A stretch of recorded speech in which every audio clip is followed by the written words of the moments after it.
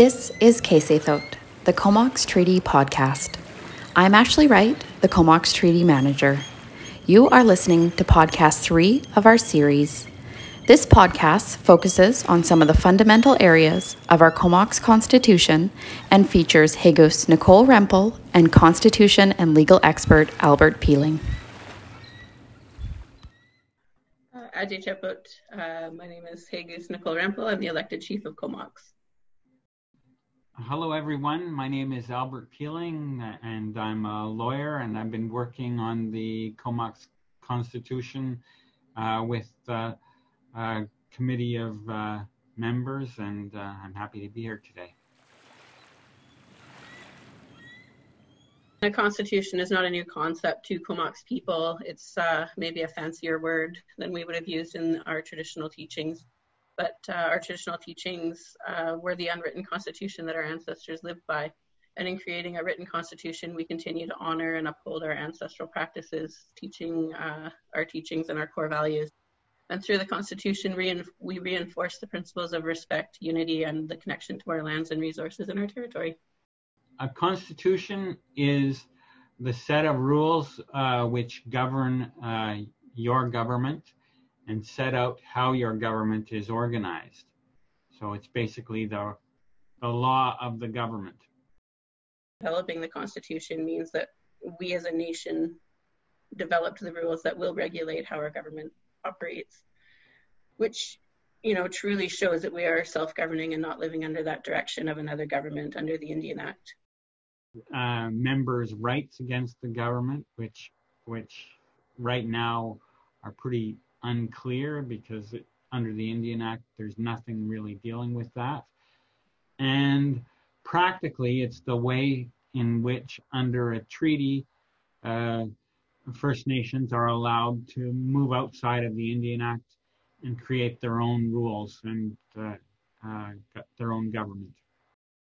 I think there's been a lot of input from members and the committee of people involved in creating the Constitution.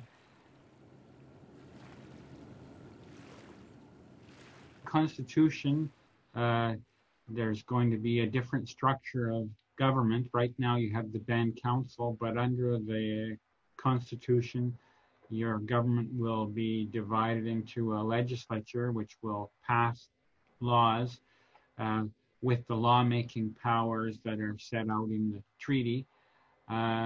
There'll be an executive, which is more or less running the government day to day and responsible to the legislature. And that executive is more or less very similar to the way the band council operates, but not quite identical, because there's going to be better clarity around the rules by which the executive operates, which is a big improvement because under the Indian Act, there aren't really any rules, and that can often lead to problems. So that's something to highlight. And thirdly, there is going to be a Comox tribunal to settle disputes between members and the government if there's an issue about how the government is treating them, or if the government has been fair in applying programs to them or all that. So there's going to be a mechanism for people to have redress against the government if they have a complaint and the tribunal agrees with them. So that's another thing that'll change.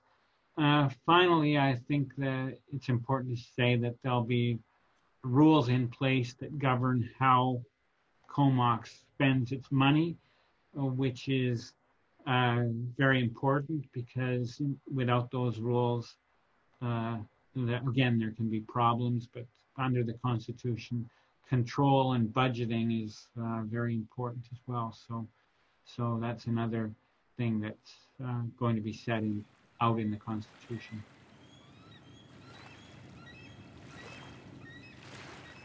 Okay, the treaty is an agreement between the Government of Canada and the Government of BC and Comox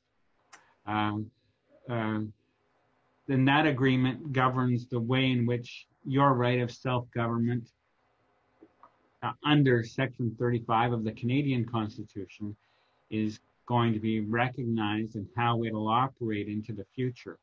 On the other hand, the Constitution is an agreement among Comox people themselves about how your self-government rights are going to be exercised by yourselves.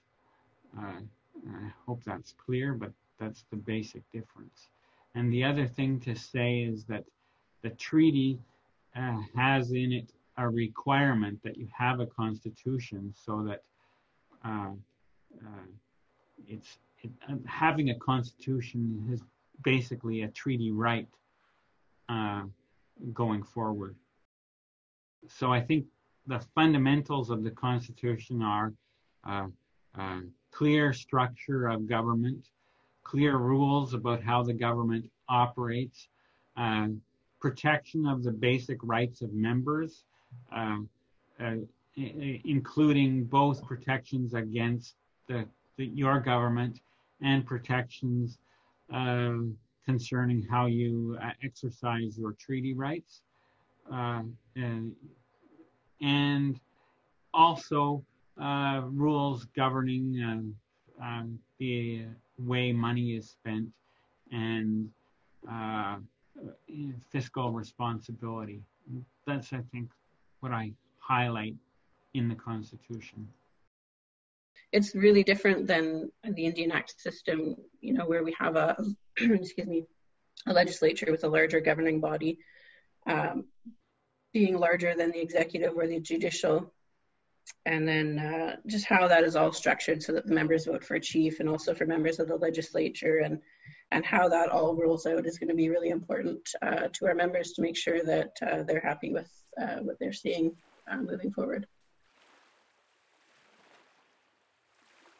I'd really like to thank Albert for all the hard work, as well as Fran. Fran's our champion in the community on the Constitution, as well as all of the people who've been involved in developing this draft to date, starting back in 2012 or 13, all the way up to today.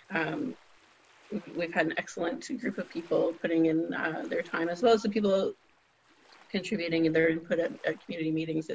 It's really important that this is developed by our people, so that they feel that they've been heard and that they take ownership in it.